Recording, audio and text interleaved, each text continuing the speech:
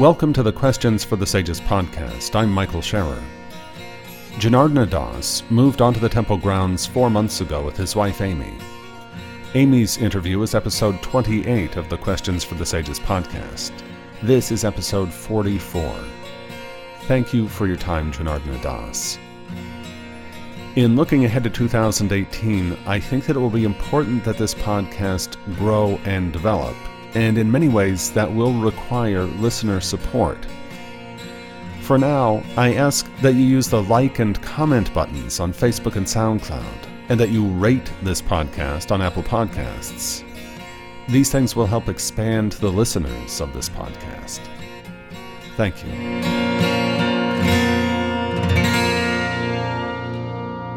Welcome to Questions for the Sages, interviews from the Hare Krishna community in Potomac, Maryland. I'm Michael Scherer, and thank you for joining me, Janardana Das. Yes. And you, I have gotten to know over the past few months. 3 months? Is it 3 months that you've been here? I think we moved 4 months ago here.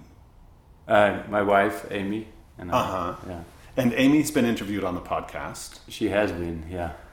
And so you moved here 4 months ago? Yes. From where? We were living in Rhode Island, in Providence. Yeah. Just for a year. Amy, she got a job at Brown University as an administrative assistant. And that's when we moved. And before that we were living in Gainesville, Florida, which is very nice. We were living in a place called Krishna House. Mm-hmm. It's a preaching center near the University of Florida, and Amy and I were doing service there. So were you preaching? I was cooking. Oh, okay. Every day. They have a special program where they cook for the vegetarian meals for the university students, and sometimes we could cook up to 1,500 plates a day in the busy season. So, yeah. And Amy was also doing administrative work there. In Gainesville? In Gainesville, yeah. You know, people won't necessarily realize... I think there's a lot of Hare Krishna devotees in Florida. Alachua, especially in Alachua. Yeah. Especially in Alachua, Florida. Gainesville, how far is that from Alachua? It's like about a half an hour drive. Okay. Yeah, it's very close. But I'm not aware of a big Hare Krishna community in Rhode Island. Not at all. Not at all. I had one friend there who's a devotee. His name is Russell. And I got to know him, which was very nice. But they were almost, So why did you move there? It was kind of an experiment. Amy got that good job. Okay, she got a good job in Rhode Island. She got a good job in Rhode Island. And our service in Gainesville came to a natural end. At the Krishna House? At the Krishna House, yeah. And so we made that decision. So how was a year in Rhode Island?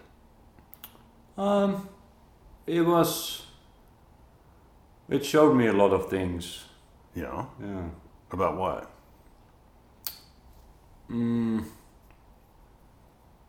Well, it showed me how important association with like-minded people is.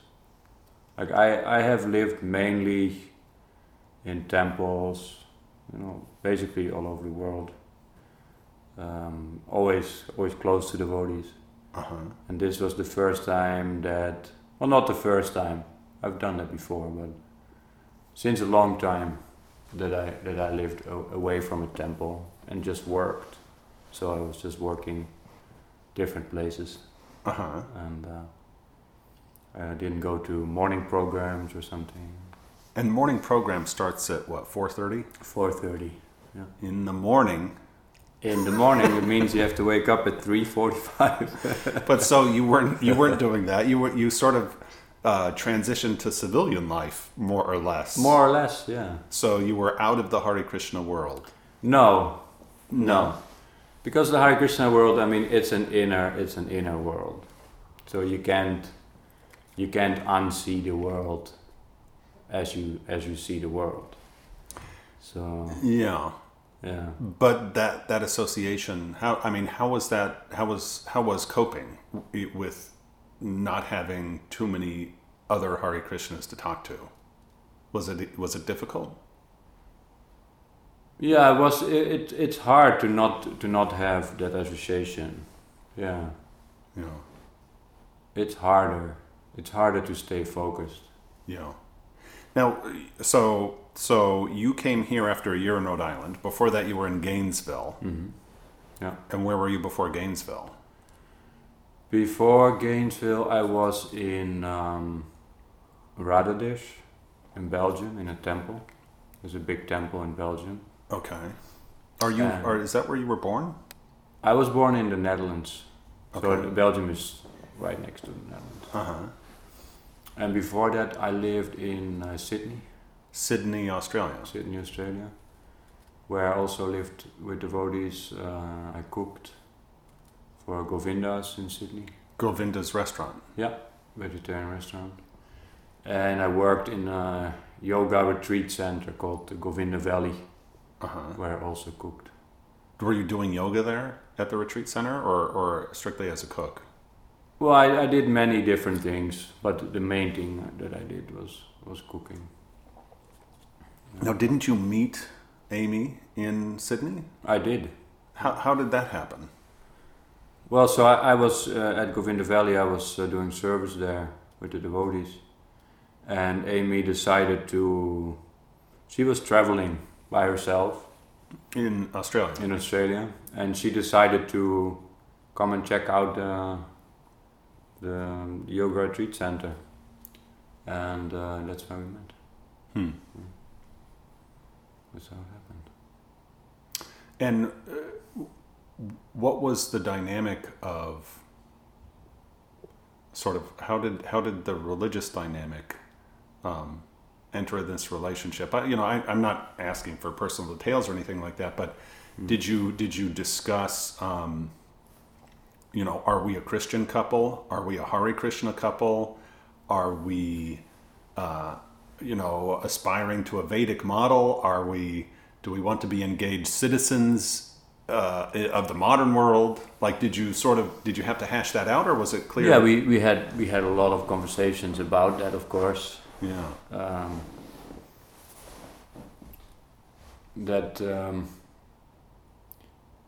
What is our goal in life? What is our main focus? What is important to us? Mm-hmm. We have a lot of similarities like that, although we also have a lot of differences. Yeah. So why would you choose, as a couple, to pursue Krishna consciousness?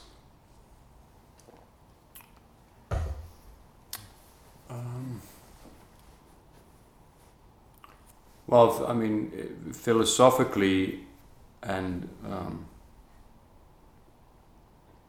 logically, it's the only real thing to do. It's the only thing that will lead us to the place where we belong. Okay. I want to parse that into two parts. Uh-huh. One is the place that you belong. Mm-hmm. The other is the process that gets you there. Yeah. Okay. I think we can pretty neatly divide these. Mm-hmm. Tell me first about where you belong. Well,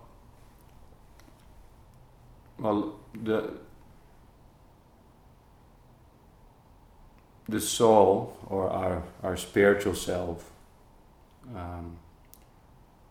is a part of God, and is always looking to be engaged in the service of God. And because we live in a material body, which is temporary, we identify with that body. So we try to make our body happy or our mind happy. But it's compared to being like a fish out of water, where no matter what you do until you place the fish back into the water, the fish is not going to be happy. You can take the fish and give it whatever you want, money and roller skates, anything you want, but an the fish, iPad. Anything you can give it. It's a good analogy because the fish is never going to be happy. Similarly, the soul is also never going to be happy until it's placed back in its natural constitutional position, which is an eternal servant of Krishna. So when we find that out, that we're not going to be happy unless we're engaged in Krishna's service, we start to become more serious about connecting with Krishna, because we feel like a fish out of water. Okay, so you've answered the question of where you belong. Mm-hmm. And the other question, the other part of that was the method of getting there. Well, the method of getting there is mercifully given to us by the representatives of Krishna. And I mean, the whole Hare Krishna movement is based on the Guru Parampara, which is the Guru Disciplic Succession. The Disciplic Succession, and we all know Srila Prabhupada, the founder of the Hare Krishna movement, and so yeah, when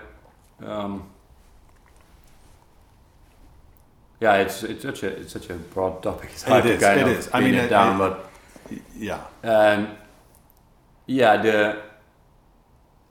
Well, okay. So there's two things. One is the destination, and two is the method of getting there. Yeah.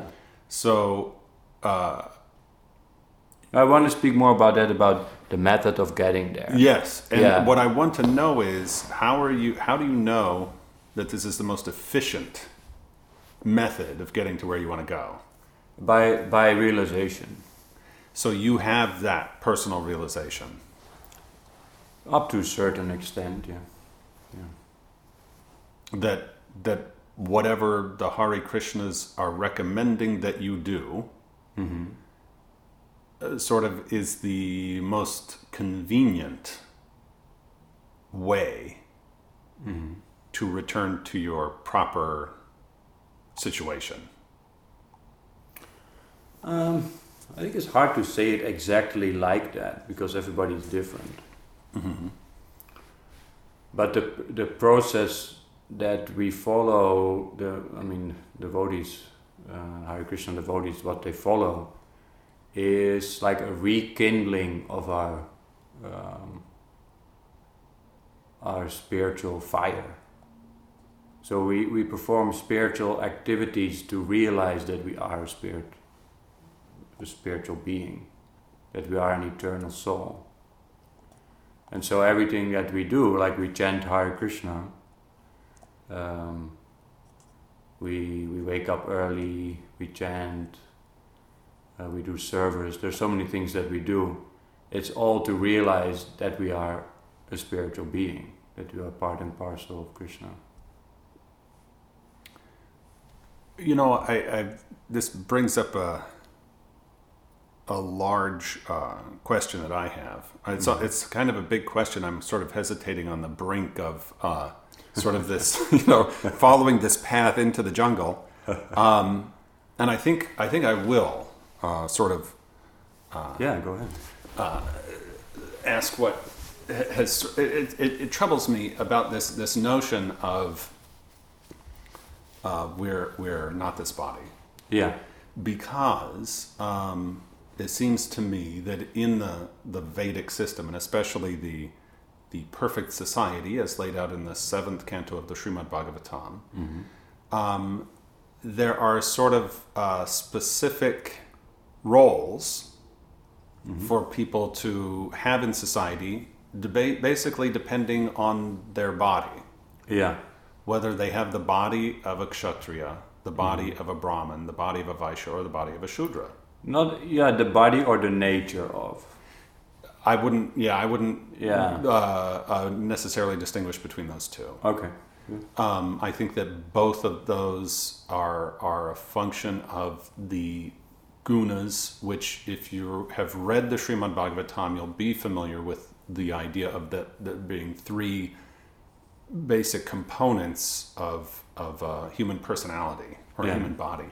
And the different social roles apparently correspond to sort of different proportions of these three gunas in a person's makeup. And I don't have the impression that you can do a lot of adjusting of those proportions.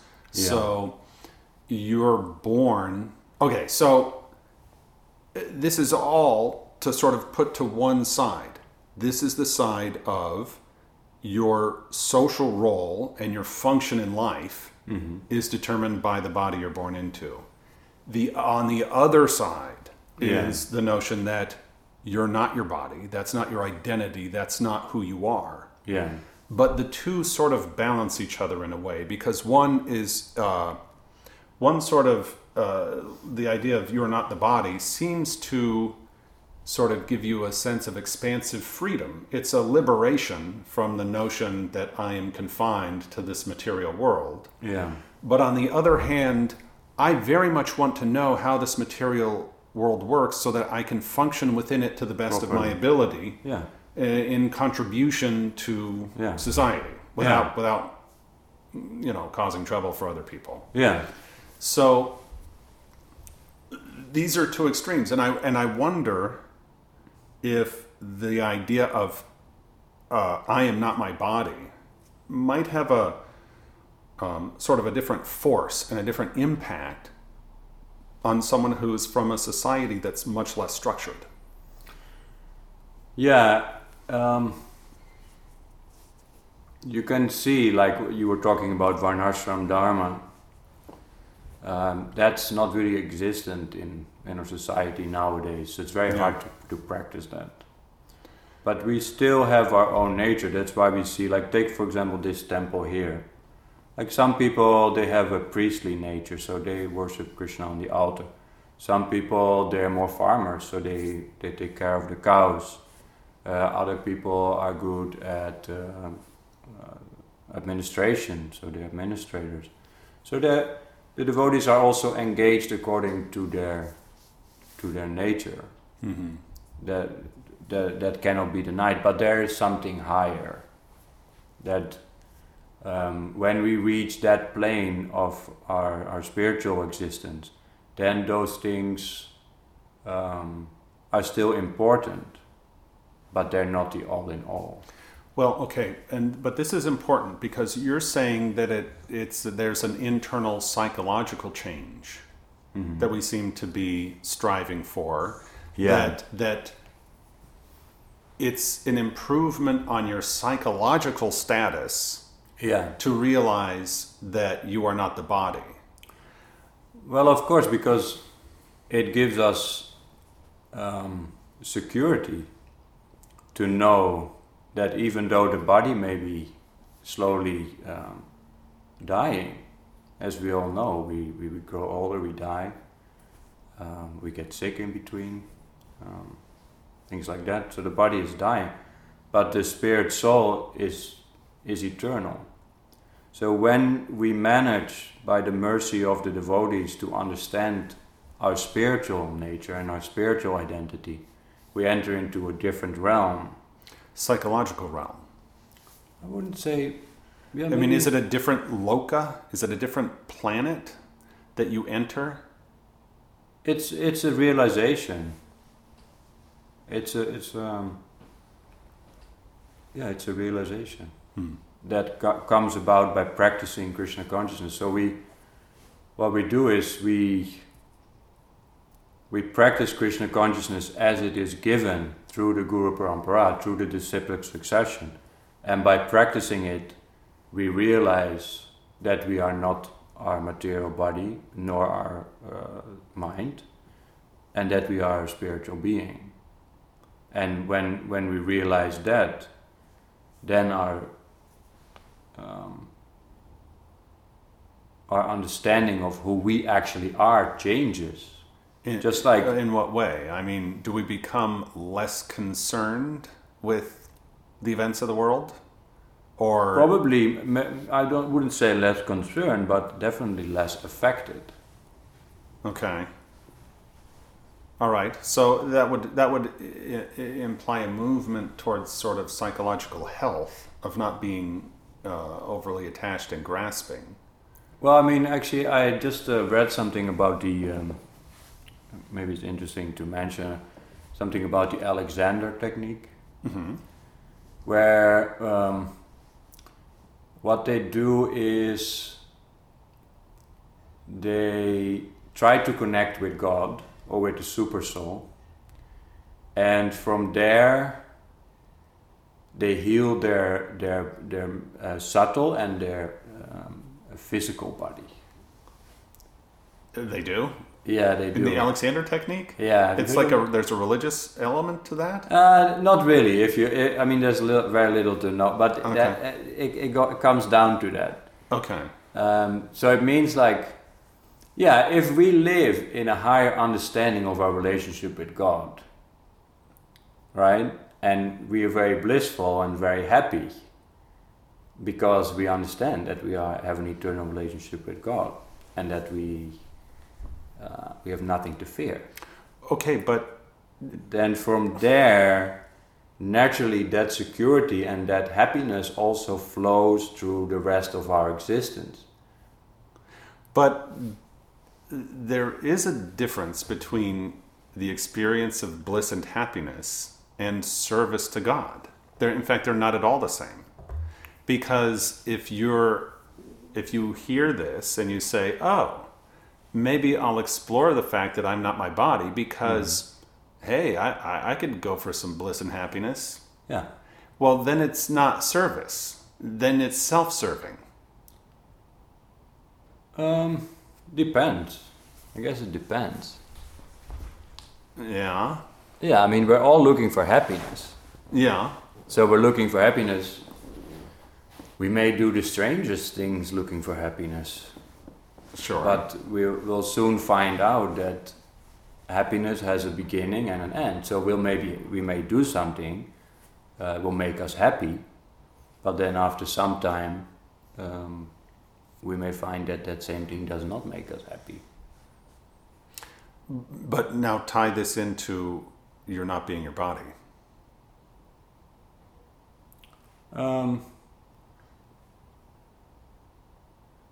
Like, what difference does it make? I guess that's okay. So besides a general good feeling of a feeling of well-being, yeah. What is the point of saying you're not your body? Besides the relief it can give you, because we're looking for the reality. We're looking to live in the actual reality. So if we're looking to live in the actual reality, then if we search deep enough. We come to understand that our actual reality is that we identify with our body and our mind, but we actually are not the body and the mind, but we are a spiritual being. And as long as we identify with the body and the mind, we live in a sub-reality. We're not actually living to our fullest potential. Okay. Now, I think the argument can be made that because our body and our mind is the only tools we have to work with. Yeah. That we are. I mean, you have to identify, because your body is what you wake up with every morning. Yeah. So it's like, it's not like there's no connection. No, there's definitely. Obviously, we can't discard that notion. And I guess what I'm imagining is sort of like somebody saying, you know, I'm just going to wear a loincloth and live next to a river and slowly starve myself to death. Yeah, that's not the idea either. No, that is not the idea. But I can see then, if you go full on with, I am not my body, I can see how that could lead someone to waste their life. Well, we say, philosophically, we are not the body. We identify with the body. That's a big problem, identifying with the body and the mind. But in a deeper sense, if we look, the body or the mind, they actually belong to Krishna as well. Right. So because we are servants of Krishna, and the body belongs to Krishna, our body belongs to Krishna, therefore we take very good care of our body. Therefore we take very good care of our mind. Therefore we take very good care of the environment and also of others. Because, that's just a philosophical, kind of like a heavy statement. You're not the body, right? Yeah. Prabhupada used that a lot. Yes. To make that clear. But if we look at it like,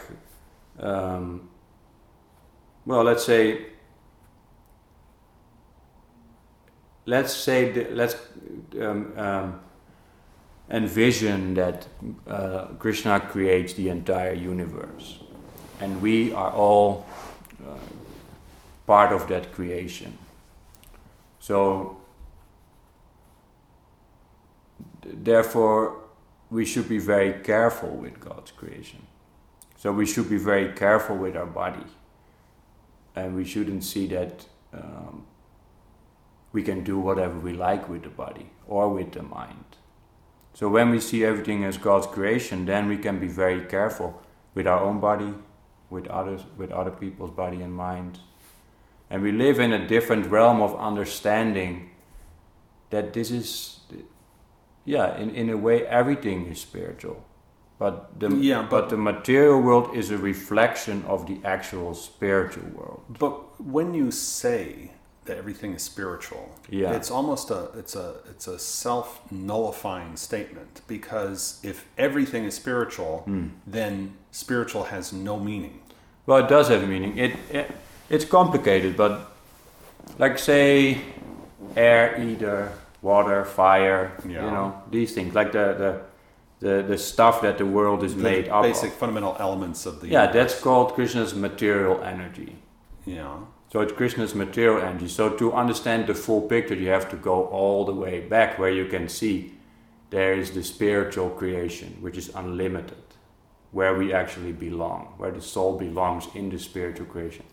So when the soul wants to have a different experience and wants to live separately from Krishna, from God, then Krishna says, don't do that, because this is your real existence. But because the soul has free will, the free will is extremely important, because in order to have a loving relationship, you need to have free will, right? So in that sense, then, it's like a child which wants to touch the fire. And the father says, or the mother, don't touch the fire, and the child continuously wants to do it. So the parents understand this child needs to have the experience. So they, touch the fire. So they touch the fire, and they burn themselves, and it's like, whoa, I burn myself. Why didn't you tell me? But we told you, right? So in that, you need to have that full, it's complicated, but you need to have that full understanding of why does the soul choose to come into the material world, and why does the soul want to have that experience. So when the soul wants to have an experience separately from Krishna, then God creates at that moment, which is in time immemorial, it's an eternal thing. God creates the material world where the soul can have an experience separately from God, where they can forget that they are connected with God. So in that realm we are right now. So it's not our real place, actually. We are kind of like children, kind of playing in this world, pretending that we are not connected to God, that everything is so important in this world, But actually, this is not our real home. And when we realize that situation, then we see things from a different perspective, and stuff becomes less important to us.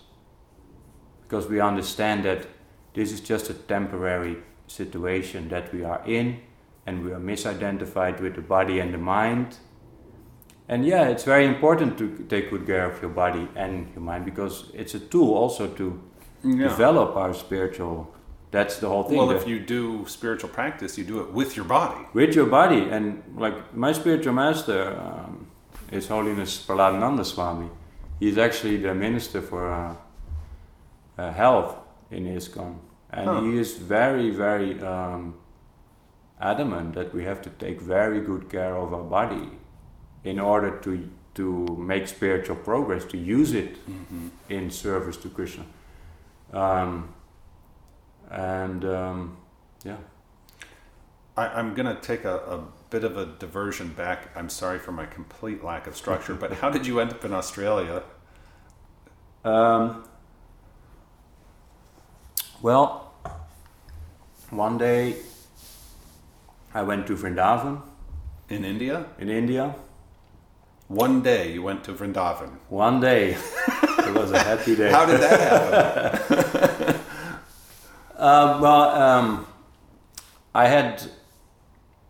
I had made the decision to spend 6 months in India. And where were you when you made that decision? In Belgium, in Radhadesh. Okay. In the temple. Radhadesh is a big So temple. you had moved into the temple already? I had moved to the temple in 1998. And that decision, I think I made that in 2005 or 2006. Oh, okay. And when you decided to, in 1998, what was your decision again? What happened in 1998? Well, yeah, that's a completely other story. You were talking with me. Why did I go to Australia? We can get back to that. We'll work our way back. Yeah. So you decided to go to Vrindavan. Yeah. In India. Yeah. And you went there. I went there. And this somehow led to your being in Australia. Yeah. What happened was like I met a girl there, and we didn't even speak actually. We. In Vrindavan? Or? Yeah, I was at the lecture and there was a lady there, and I saw her, but nothing happened. I didn't speak with her or anything.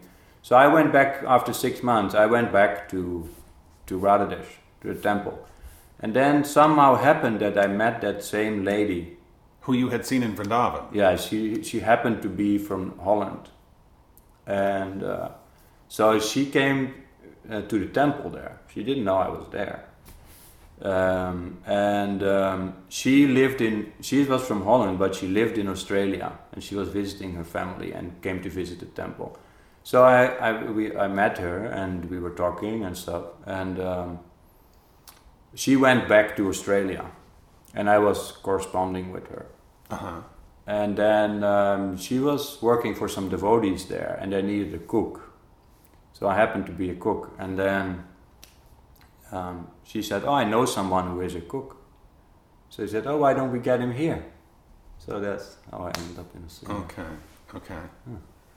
And I think maybe we'll sort of stagger this. Now I want to present you with another problem.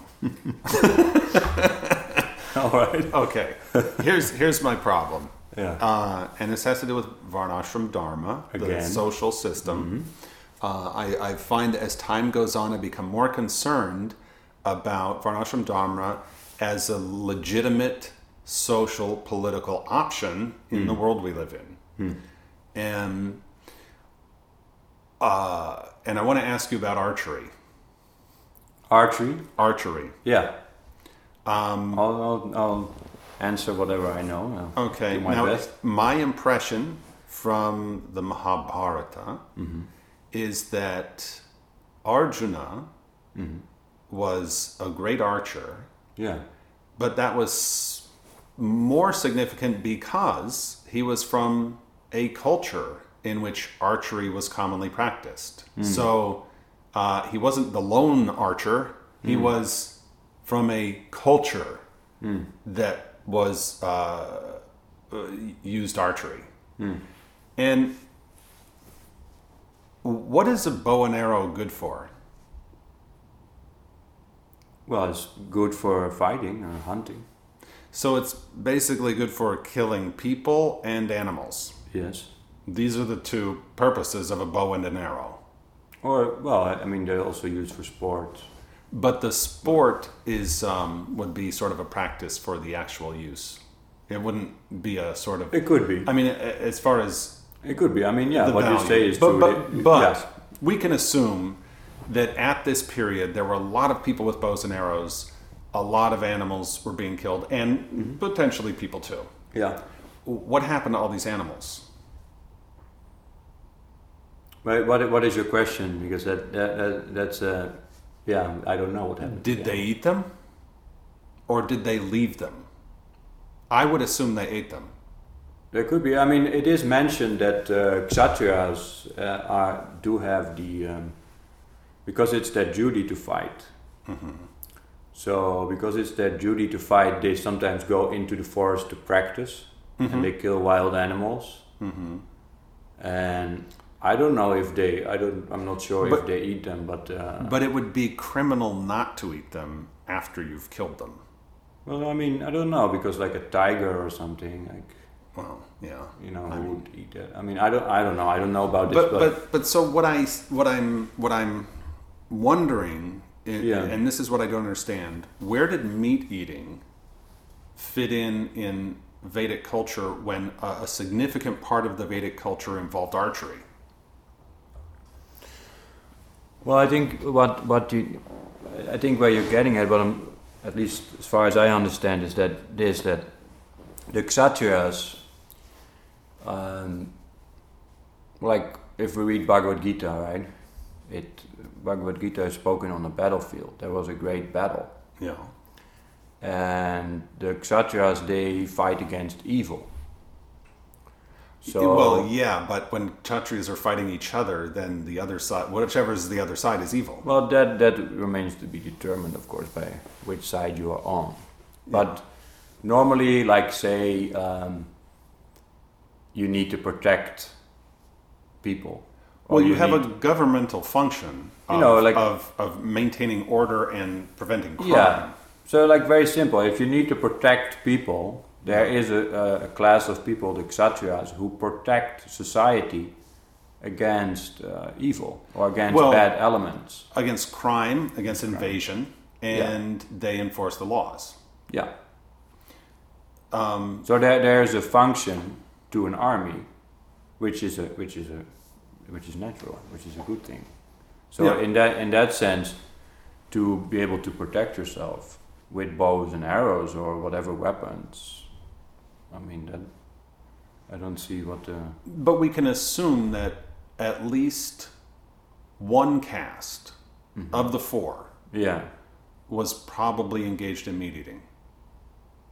I don't think meat, like if you say meat eating, like another part, like another caste is like the Vaishyas, right? Yeah. So they protect the cows.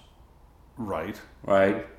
So I think in that sense, it's like meat eating. You shouldn't see it like systematic meat eating, like slaughtering animals to eat meat in a society. But if enough people have bows and arrows, then there is a societal consumption of animals. Right, but I think it's more like what I said before. The Kshatriyas, they have a very specific, almost like very passionate, violent nature. Yes. Because they fight. Right. So they, at least what I've understood from that, I don't know much about it, but is that they were allowed to kill, say, like a tiger or something, or like go into the forest and practice their archery on a tiger, or like more in that sense. Not in the sense of systematically killing animals. But also, see, you're talking about a very elite group of archers who might go out to kill a tiger. Mm-hmm. I think if archery is spread through the culture, most people are probably killing large birds or mammals. You know what I mean? Like not everyone's at war killing tigers, and if so many people are using bows and arrows, well, that just makes sense. Well, I mean, the fact that you use like a gun in a battle doesn't mean you're walking around with a gun shooting animals or people. Like, so if you have a bow and an arrow in an army and you're a soldier or you're a kshatriya, maybe you just put your bow and arrow away and take it up when the battle starts. Or maybe use it for practice. But my impression now, and we don't have to debate this and put this into the ground. Yeah. But my impression is that if there's a culture in which archery plays such a significant part, then a lot of things are getting killed, because that's what bows and arrows are for. And they may be just used in battles. But you wouldn't want to go into battle not having practiced on other things. You wouldn't want humans to be your first. Well, I think what you have to understand is that the kshatriya is more someone who would have a whole education from childhood into the art of fighting. So they're really trained. They're not afraid. They're soldiers. Yeah, they're not afraid of blood or severed limbs or so they're trained for many, many years to be these ferocious fighters. Well, that actually raises another part of this question, which is, in ISKCON, where are the kshatriyas?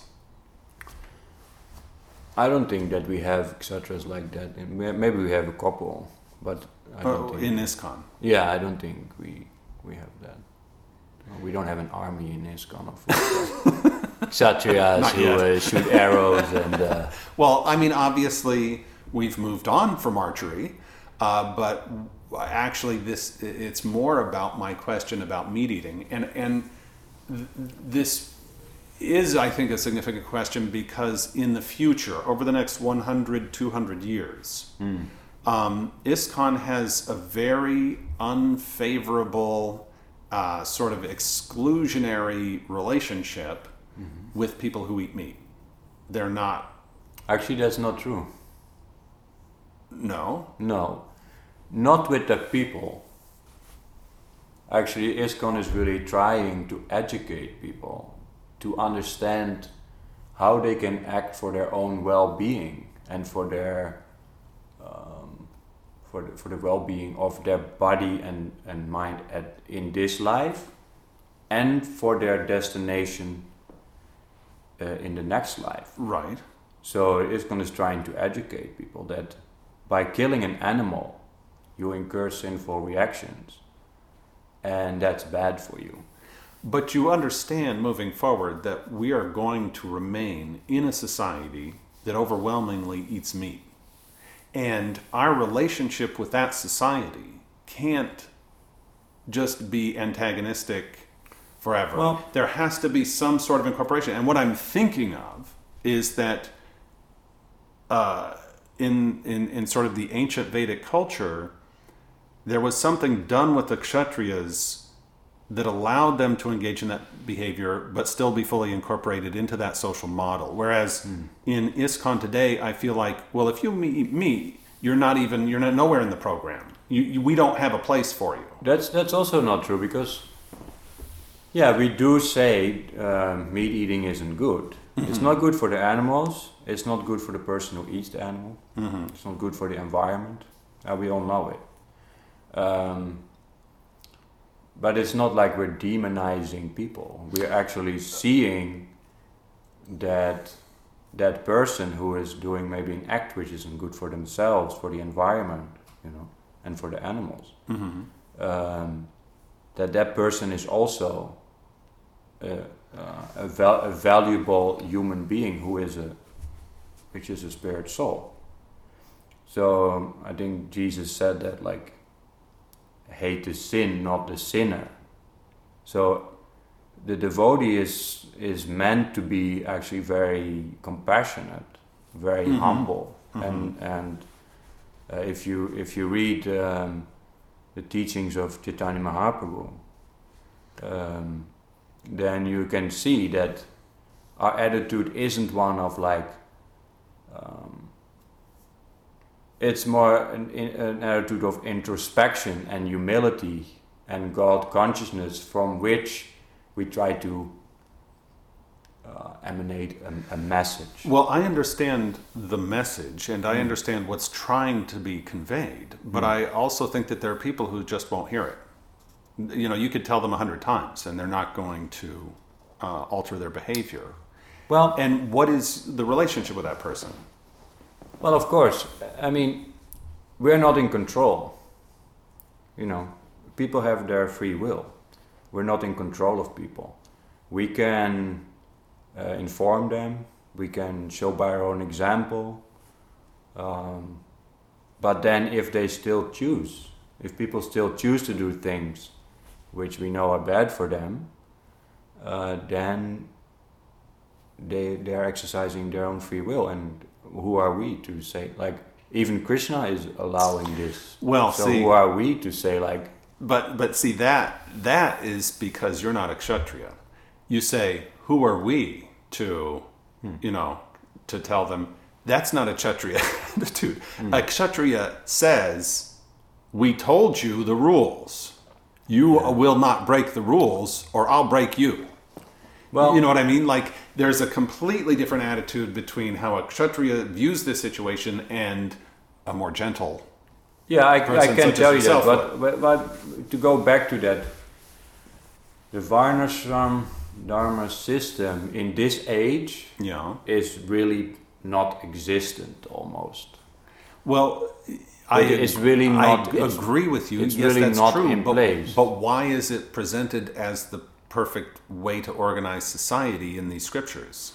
Well, if you think about that, if it would actually work like that, if we have these different classes of men and everybody is engaged according to their nature.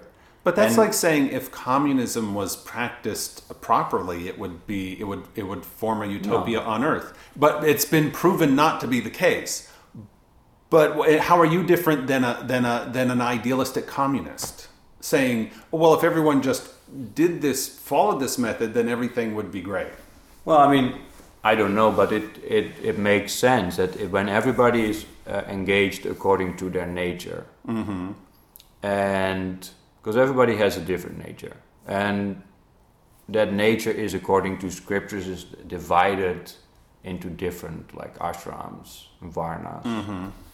And if we're in that varna or ashram and we're properly situated, then from there a harmony exists in society and a harmony exists for the individual from where they can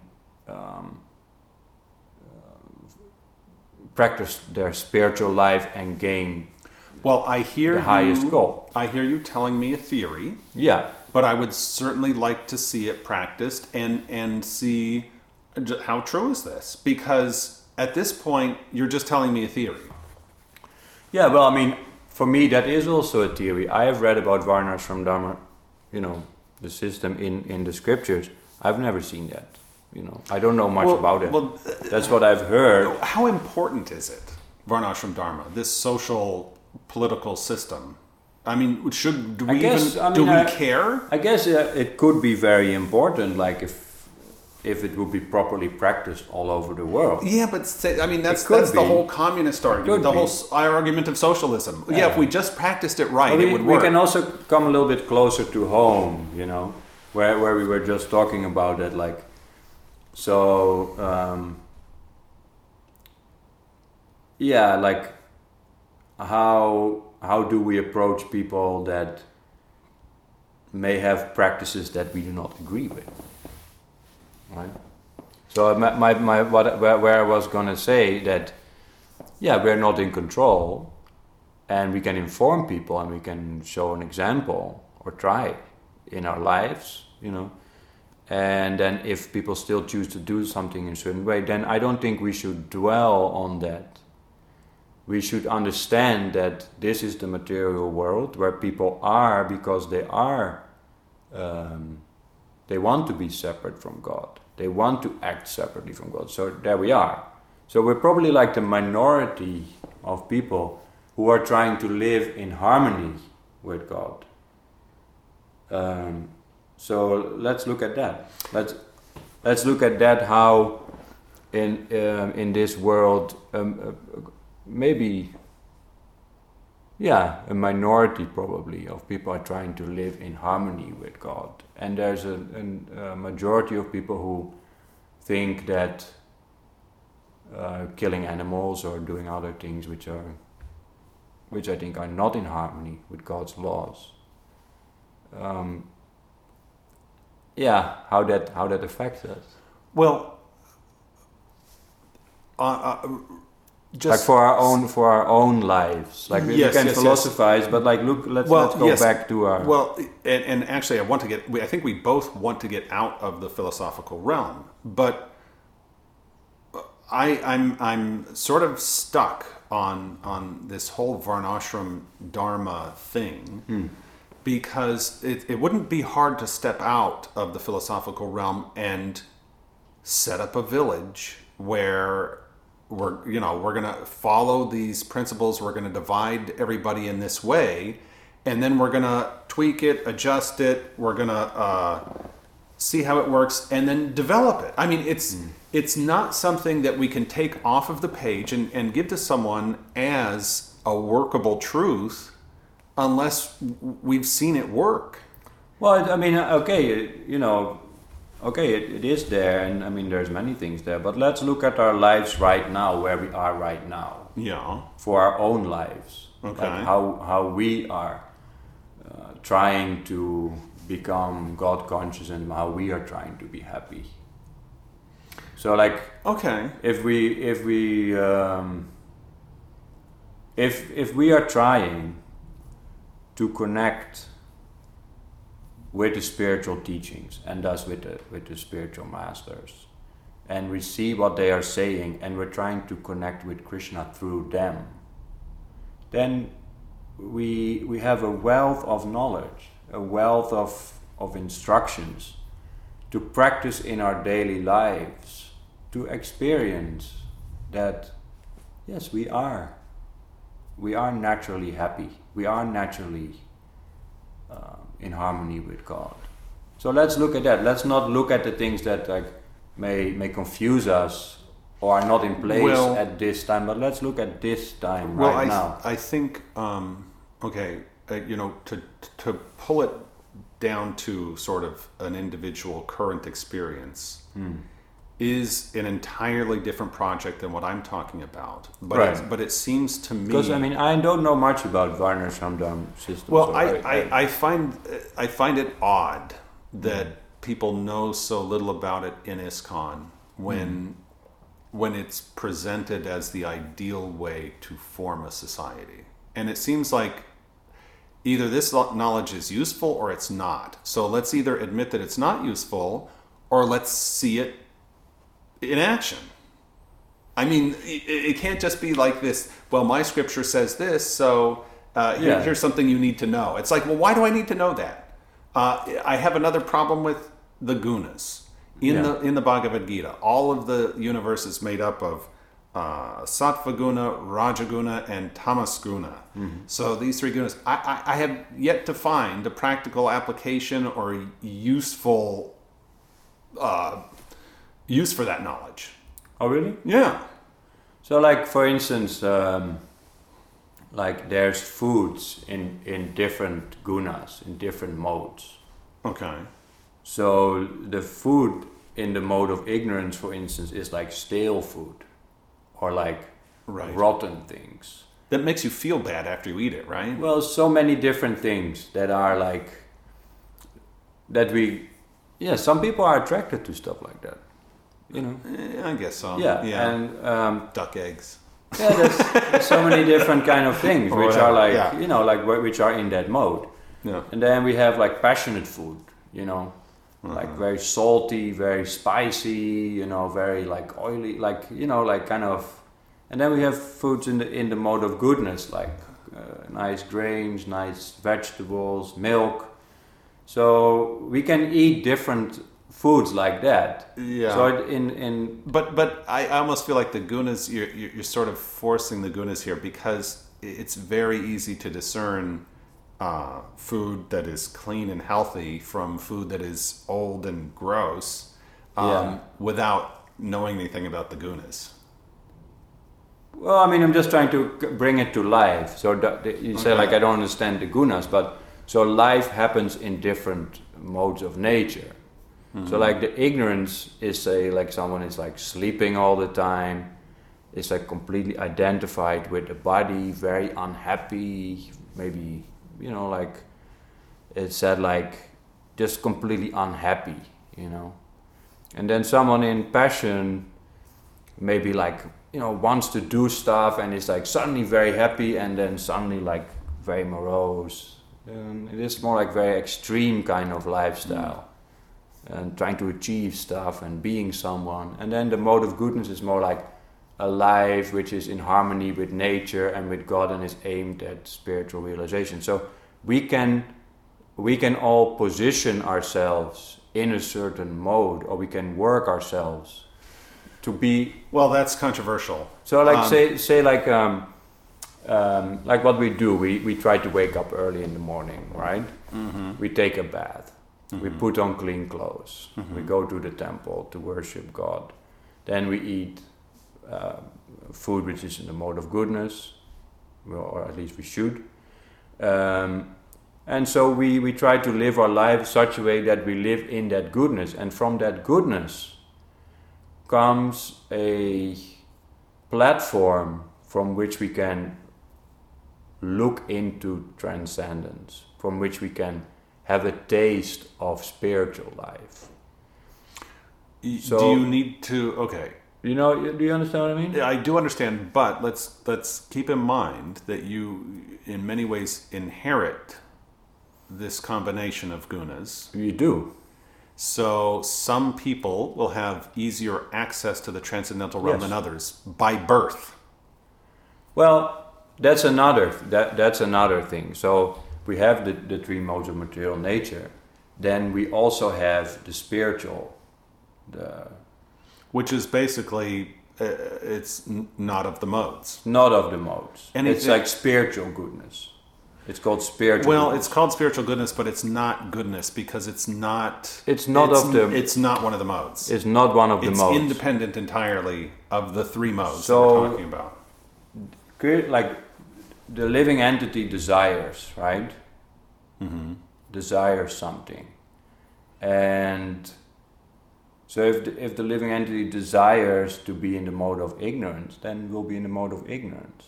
But it is possible for the living entity by training to come from the mode of ignorance even to the spiritual platform, simply by the mercy of God and especially by the mercy of the devotees.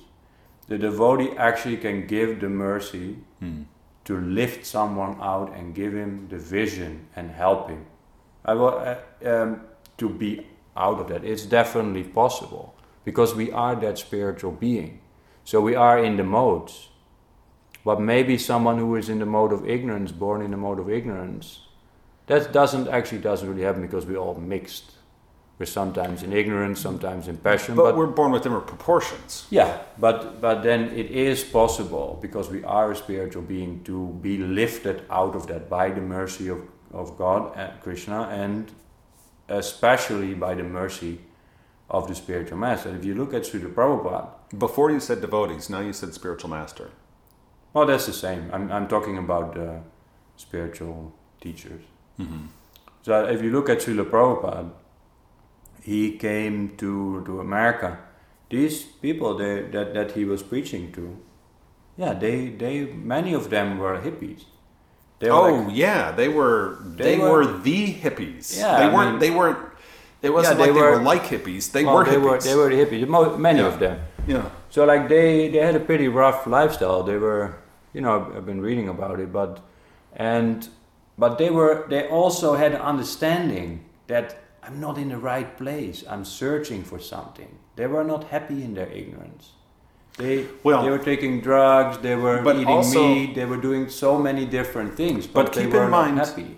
Historically, what was happening, especially with the Vietnam War, and there was sort of a meltdown, and everyone in America was pretty uncertain about their government and about what was happening, and so in that way, Srila Prabhupada entered the perfect storm. Well, I mean, you can say enter the perfect storm, but we could say Krishna has arranged.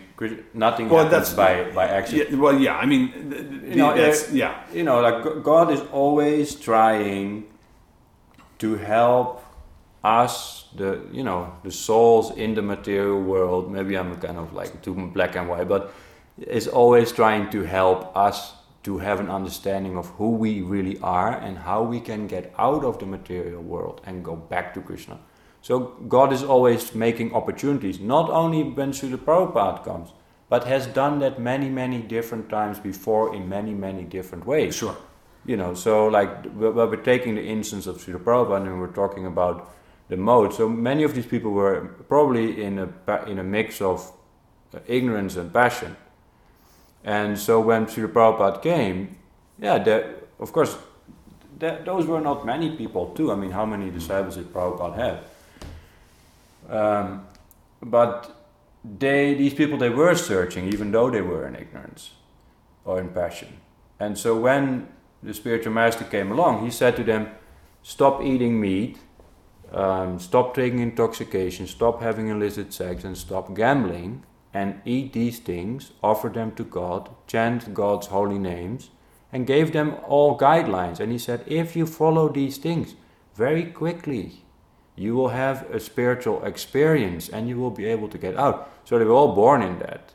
But that's the mercy. And those teachings of Srila Prabhupada, they come from the Guru Parampara, they come all the way from Krishna. So that God is in that way, through his devotees, trying to reach out. And if the soul is ready for that and is suffering and is trying for a way out, by following the instructions of the spiritual master, they very quickly, you can see, their whole lives become purified. They get spiritual realizations. Okay. God gives the way to come out of it. Okay. Now I'm going to assume that you aren't just telling me what you've read, that you have some experience of this. Of course. Yeah. So, actually, let's jump back to Radha Desh and your decision to go to Vrindavan. Mm-hmm. No.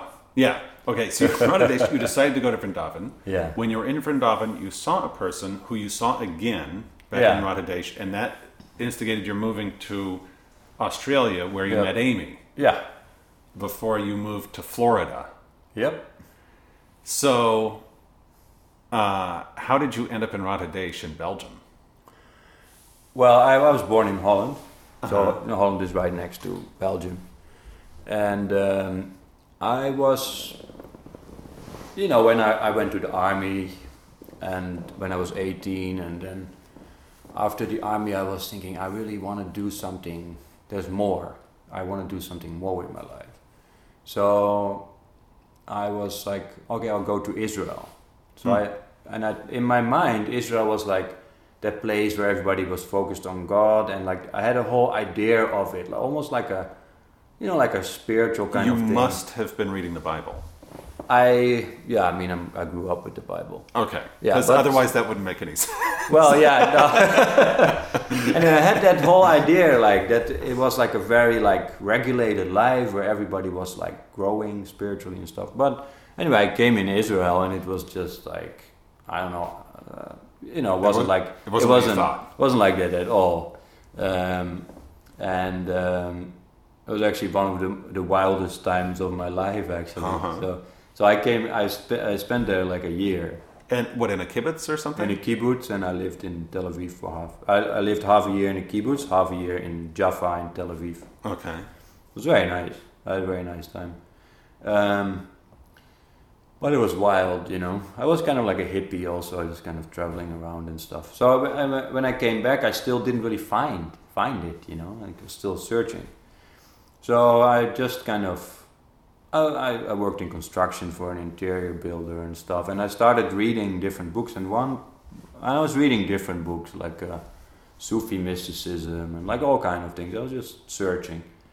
And at one point I got a book which was called Secret Paths to Divine Love. And it was like from Catholic mysticy, how you call him? A mystic. A mystic. Yeah. And he was writing all about the loving relationship the soul has with God. And it was aimed at like, it was a monk or something. It was aimed at some like nobleman or something. It was like an old book. Okay. And I was like really like interested in that. And I started to see a different kind of life, like something came alive in me, like a different, how you could live maybe like a more saintly life, right? But I wasn't. But I was trying.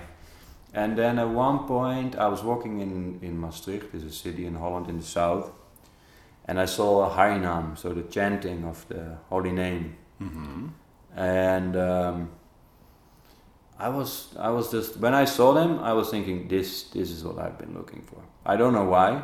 I just like so attracted to them. And Did you like follow them? No, I mean there was a devotee behind them distributing books, and I remember thinking, oh, I wish that he would give me a book, right? So I kind of walked towards him, and he gave me a book, Science of Self-Realization, and I read that book, and I was like, this is what I've been looking for. Everything suddenly made sense to me. I understood my whole life. I understood like why I wasn't happy. I just completely got it. So I had been trying to be vegetarian and stuff, which I was off and on, but I immediately became vegetarian. And then very quickly, like I went to the temple in Amsterdam, and they said, oh, you can go to Radhadesh, they have like a training program there and stuff. So then I went to Radhadesh, and I stayed there. I lived there for like 7 years. And the 7 years was what, 1998? 1998 to 2005. And then that's when you started to... that's when I to sort of travel around, so to go to Vrindavan. And what year were you in Vrindavan? Yeah, that must have been 2005, 2006. Okay. And so what happened after you became involved? Were you able to verify some of the claims? How did you change?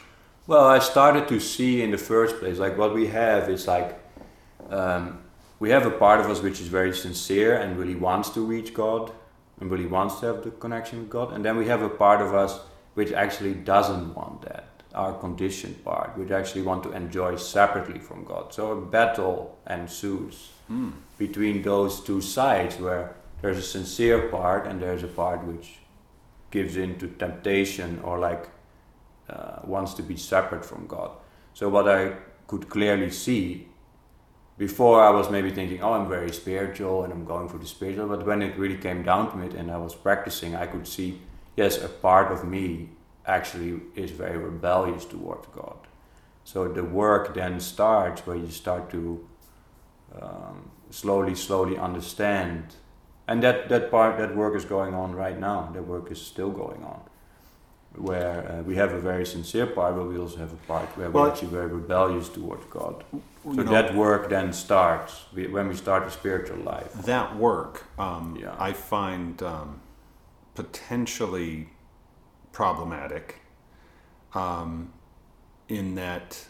Well, it is problematic because that's our problem. No, but the problem of sort of turning on yourself so that you may start to pathologize normal behavior. Mm-hmm. So you may say, you may have illicit desires. Mm-hmm. And it's one thing to say, well, I acknowledge that, but I'm not going to go in that direction. And it's another thing to condemn yourself. Yeah, that's another thing. That wouldn't be very healthy. Yeah, and so when you say this battle takes place, I mean, there has to be give and take on both sides, doesn't there? Because you don't want to sort of lock out. Well, you don't want to be like, you want to be compassionate with yourself and understanding and see where you're coming from. But you also want to you also want to be happy. You also want to make spiritual advancement. So like what I said, a part of us really wants to be that surrendered soul to God. Another part of us is more like rebellious. Mm-hmm. So in the battle between that, I mean, like there's a work going on there where we're slowly understanding that being rebellious to God is not in my ultimate interest. But to what extent is that rebellion just part of an inherited proportion of gunas? Well, that's what we were talking about before. I don't think I explained it very well, but naturally the soul who's in the material world is rebellious towards God, unless he comes with a specific mission into the material world. But that's the reason for the material world. So in a way, you, within the psychology of one individual, you're sort of trying to put down a rebellion. If you could see an individual personality as a government, basically there is a rebellious faction in the government that needs to be suppressed for the government to function properly. Well, I mean, suppressed. Yeah, I think.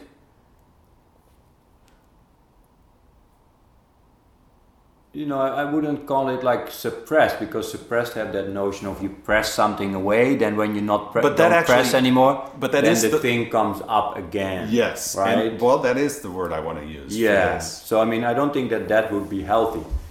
I would say, like, by experiencing a higher reality and a higher truth and a higher life, naturally we are able to give up the lower life. So the idea is, like, so it doesn't spring back once you release the pressure on it.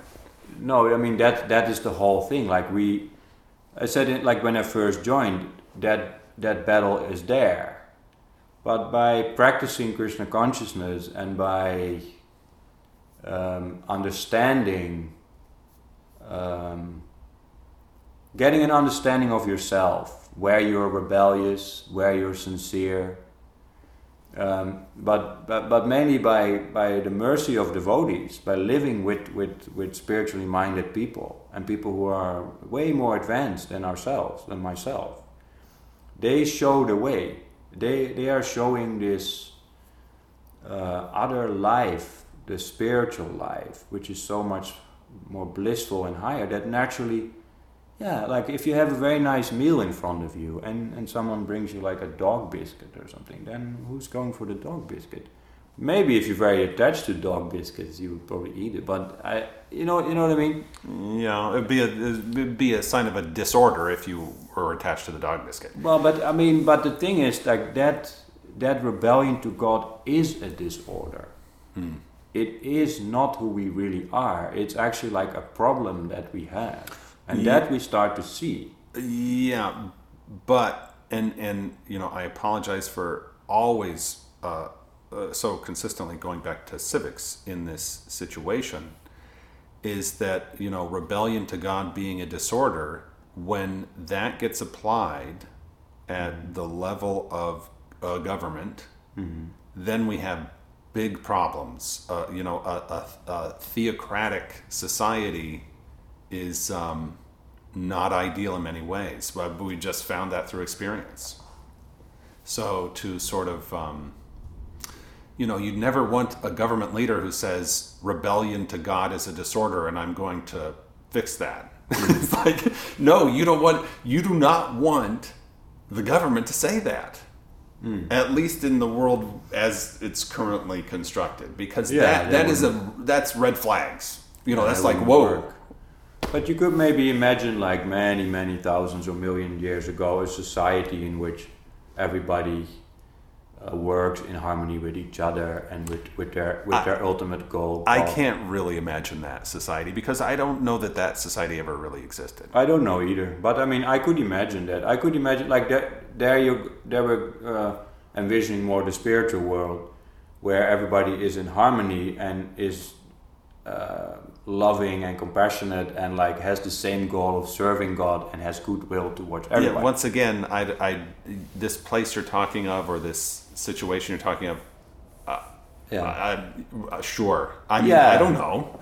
Yeah, no, I mean, I wouldn't know how in this world now how we would apply that. I'm not a politician, or do I know so much about Varnashram Dharma system? But I could imagine a world. Yeah, I could imagine a world where everybody would have the same goal and everybody would work in harmony with each other. I think the hippies kind of tried to achieve that, right? it doesn't work. But I think that their methods were suspect.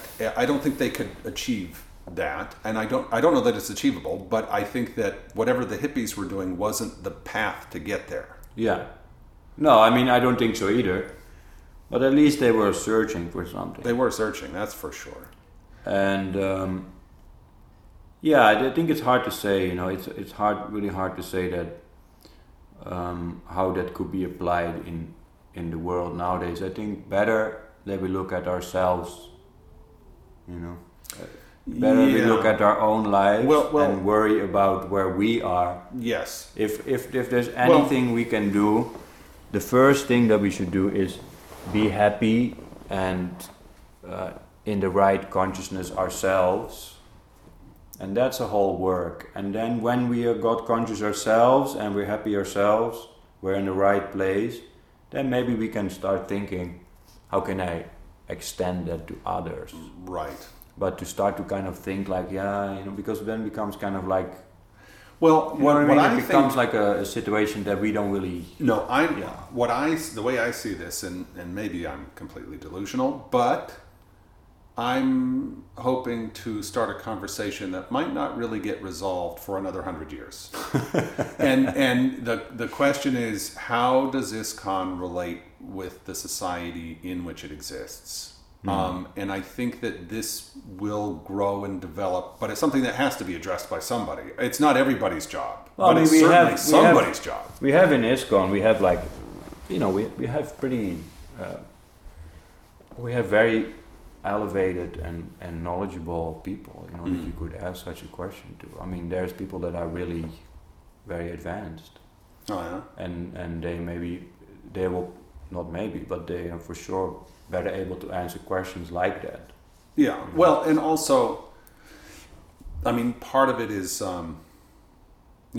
these are sort of selfish questions, in that they're questions that, I'm trying to work out personally, as opposed to asking you about yourself. No, it's fine. I mean, I'm you know what I mean? But, but I did want to bounce it off of you and That's just good. sort of see what you think. Well, I try my best to answer you as good as I can. In the moment, it's always like with those things. Yeah. I mean, maybe later I think. Now, you were a year in Rhode Island. Yeah. And then you moved here. Yeah. And when was that? Like 4 months ago? 4 months ago you moved here. Yeah. And you were living in sparse accommodations. What, here? Yeah. No. I thought you were up in the little... Yeah, that's actually the guest house. Oh, you were in the guest house. Okay. The guest house is actually really nice. It's one of the nicest. I didn't know that. I thought you were suffering in depravity until... No. Okay. No. So... But you've recently moved into a bigger situation because now what exactly happened? The kitchen was remodeled, and so you couldn't move in here. Yeah, we're actually in your house. Yeah. Which is on the temple grounds, across from the temple itself. And so, what was it? How long have you been in this space? Maybe 3 weeks. Okay, so you very recently moved in, and maybe a month. Yeah, maybe a month. And around the temple, since you've come here, you've been doing some gardening. Gardening, yeah. Is that your main sort of? Well, my main thing is the spiritual practice. Oh, sure. I realize that. That's the main thing I'm trying to work on. And then my service, I'm doing different things. Like I'm actually just assisting the devotees and trying to. When things need to be done, like maintenance. Yeah. I'm helping with taking care of the greenhouse and Tulasi. And I was experimenting with the garden, so maybe next year we can have like a bigger garden and get some. How did that go with the garden? Good. Really? Really good. Good soil and good. Yeah, I mean, I didn't do so much because it was late in the season. It was like August. Yeah. But. There was a couple of devotees, maybe like 4 devotees, who regularly went to the garden, and the temple used the vegetables too. What do you plan for next year to grow? Well, this time I just grew more like the winter things, like kale and broccoli and like spinach and stuff like that. But next year I want to do like everything, like carrots and beets and like zucchini and pumpkin and different kind of beans and different kind of salads and just whatever you can imagine, whatever grows. And you're a cook. I am. So is this from the garden to the pot to the altar to the guests? Well, it's much more grounding working in a garden. It's very nice. Oh yeah. Yeah. The kitchen is fire, Oh, okay. Working in the kitchen is like quite a passion. I mean, maybe just because I'm passionate, but I mean. And when you say passionate, I should just qualify that and say that Hare Krishnas understand the word passion maybe slightly different than people at large in the regular vernacular, because it does tend to refer to just the active guna, the active mode, which you will learn about if you read the Bhagavad Gita. Well, what I mean, like if you work in the kitchen, you work with fire, right? Sure. So you have many different things to do. Yes. So you have to think of a lot of things at the same time. Anxiety and organization. Everything has to be perfect, and it has to be the right amount of salt and spices, and it has to be cooked in the right way. And it's a lot of things, and I've done that for quite some time. And it just so happened that the gardener here actually left just recently. Just when I arrived, he actually left. Oh, I see. So there was a space open for a gardener. But it doesn't mean that, I also have other ideas of things that I can do. Oh, yeah. There's a lot of things we can do. Do you plan to get more involved in cooking? Or are you already... Actually, I'm happy not to at the moment, yeah. Oh, okay. Yeah. I cooked for my spiritual master when I was in Orlando. Oh, yeah? I recently visited my spiritual master in Orlando. And I cooked a meal for him, which I used to do too. It was nice. I like cooking on a small scale. Yeah. It's nice to really prepare something for Krishna and then offer it to the devotees. It's nice. Have you sort of walked around the grounds at the buildings and stuff and thought, this is what they could use, or this is what I should do? Or do you sort of wait for your spiritual master to lead on that sort of thing? No. So you do sort of decide for yourself what improvements. Well, my spiritual master may give a suggestion or something, or may even say I think this is good for you or something. But or may say I don't think that's a good idea or something. But yeah, usually when I came here, I saw the garden and that there was a possibility to develop the garden. Yeah. So then I started. Well, do you see any other areas that you'd like to sort of engage in? Well, yeah, I would like to. I do the book table on Sunday. It's been a desire of me to maybe be more engaged in, more involved in, distributing books and things like that. Yeah. But yeah. It's also whatever is needed, I also do maintenance work and also try to have a mentality where the thing that's most needed. Yeah. That I do that.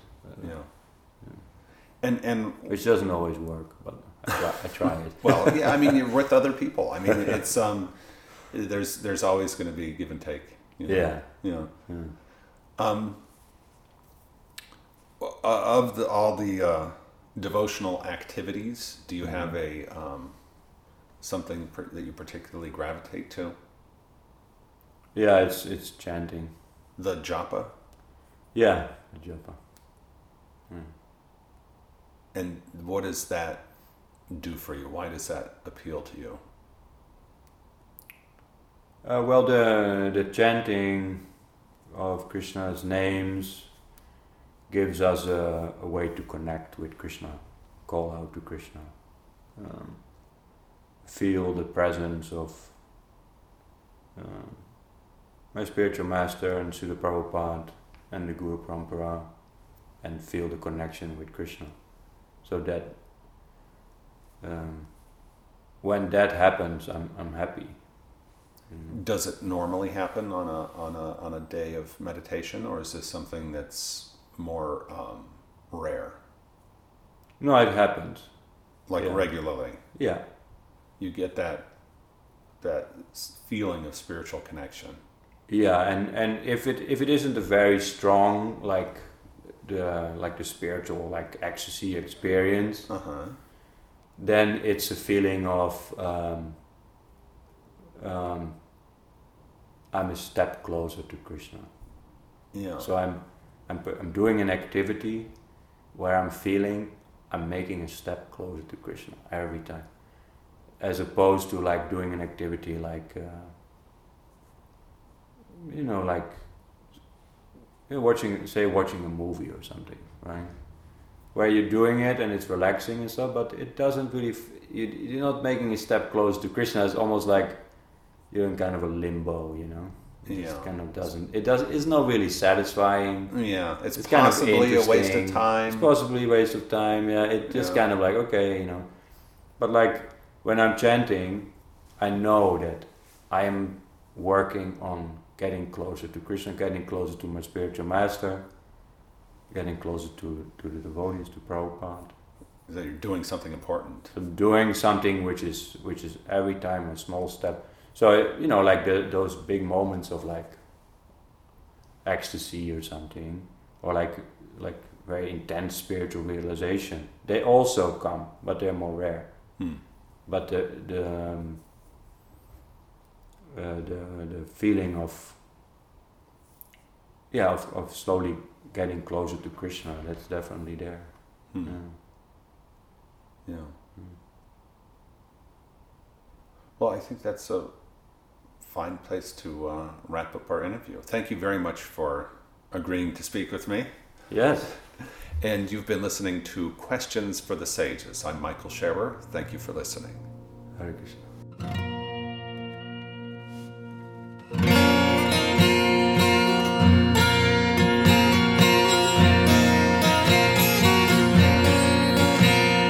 Thank you again, Janardana Das. It was a pleasure, and I look forward to seeing your garden in the spring. Thanks to Rico Hayes for the theme music, and to Miriam Lansky for discussions about how to approach the subject matter of the podcast. Thank you also to the Hare Krishna community of Potomac, Maryland for making this podcast possible. I'm Michael Scherer, and you've been listening to Questions for the Sages.